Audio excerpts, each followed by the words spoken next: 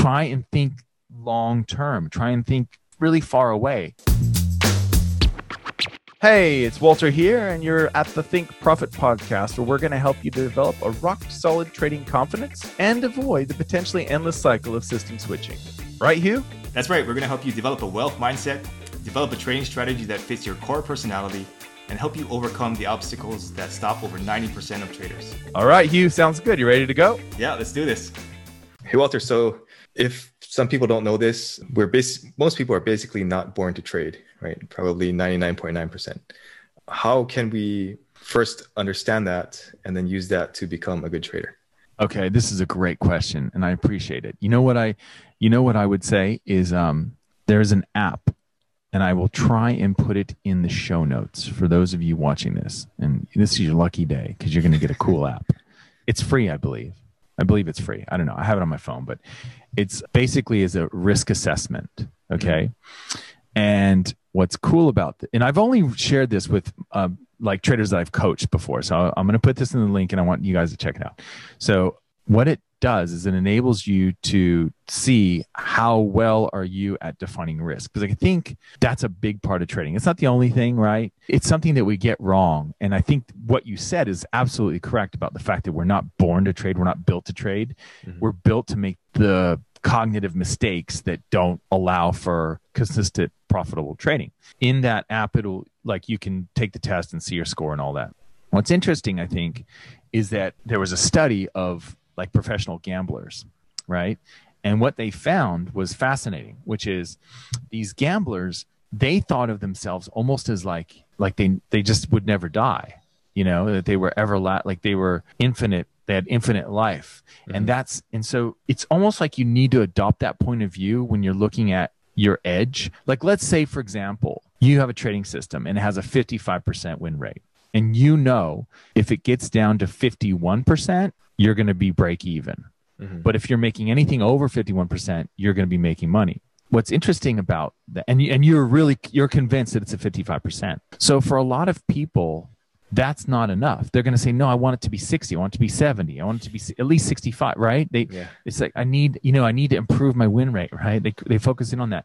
But for these professional gamblers that they studied, they saw so far into the future and thought about so many thousands of trades that they were going to take that they knew that 4% edge was money. You know what I mean? Like that was all they needed. And it's actually the exact same thing that the casinos do. Mm-hmm. Like the casinos, those slot machines, they pay out like 98.5% of the money or 97.8%. It depends on where they at. And they actually publish the numbers. Mm-hmm. So what that means is, on average, they're only taking 1.5%, 2%, maybe 3% of the money that goes through there. But that's enough to make all those lights and pay for all the entertainers and all the staff. And you know what I mean? Like, mm-hmm. It's fascinating to me. And it's the same thing with the table games.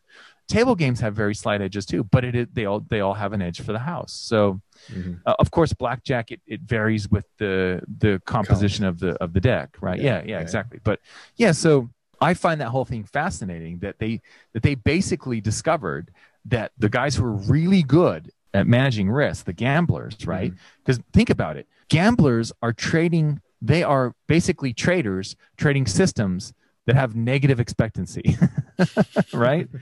So where do they find their edge? They must find their edge somewhere, right? And I know it's different when you're like betting on sports and things like that because the line changes and all that.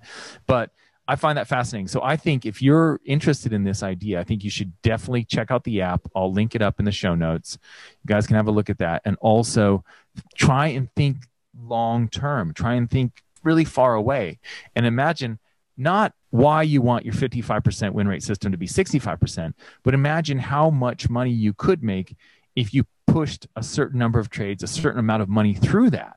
Mm-hmm. Right? I mean, that's what people at Walmart do. All the companies that sell stuff at Walmart or, any place like that, right? Any discount department store or whatever, they have Walmart ensures that they have such small margins. You're selling this widget, you're selling all these millions of widgets to Walmart. You have such a really fine amount of profit there. But the reason why they happily sign the contract with Walmart, because they're notorious negotiators. They will push that price down, right? Or they won't take your product. They will say, no, you got to get it here. You got to give us this price per unit, or we're not going to say yes. And so people will happily sign that because why? Because they know the volume. Mm-hmm. They might only be making 6% on every unit, right? Mm-hmm. But where normally they might make 20% or 15% or whatever, but they'll take that 5-6% because of the volume of the millions of widgets that they know that they're going to push through Walmart. And it's the same thing with trading. It's the same thing with gambling. Like if you have that edge, however so slight, don't discount that, right? Mm-hmm. Think about how valuable that is to have over the lifetime of your trade. So yeah, that's how I see it anyway. Okay, cool. Hey there, I hope you're finding this episode useful. I just wanted to let you know that Walter and I give away something valuable every month that helps traders improve their skills. You can enter to win by simply leaving an iTunes review and leaving a comment on our YouTube videos.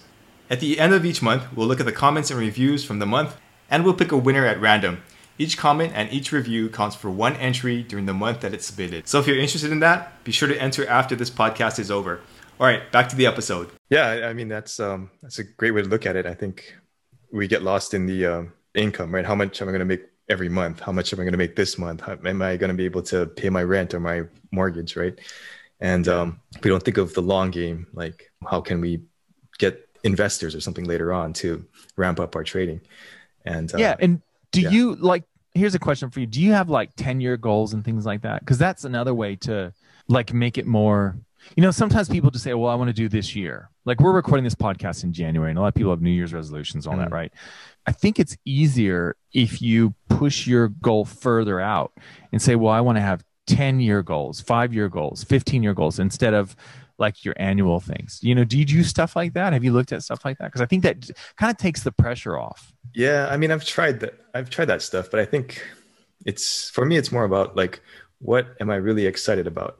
And that's going to be something that's really far out, right? Anyway, and that's kind of my goal. I don't have to put like a time limit on it, but I just work towards that. And for me, I found that works the best instead of setting like a hard 5 or 10-year goal or whatever. Right. Yeah. Do you use those like far out goals? Yeah, I mean, I think I think it's really important to have quarterly and annual goals and all that, and you can have monthly or weekly depending on what your time frames are on your trades, but I do think the longer term goals, at least, it's kind of like trading the higher time frame charts. Mm-hmm. You kind of get like an update every so often. So like if you have a 10-year goal, you might look at that 10-year goal every year and go, okay, well, we're 8 years out now from my 10-year goal.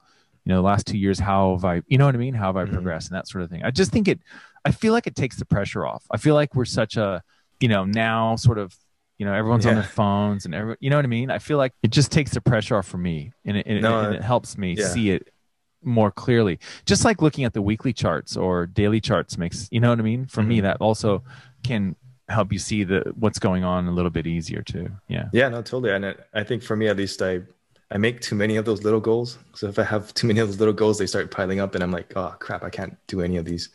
But that's what I mean. One big one, right? Then it's easier to kind of see what needs to be done. So yeah, absolutely. I had the same problem, and that's actually that's exactly what got me into doing the longer term goals.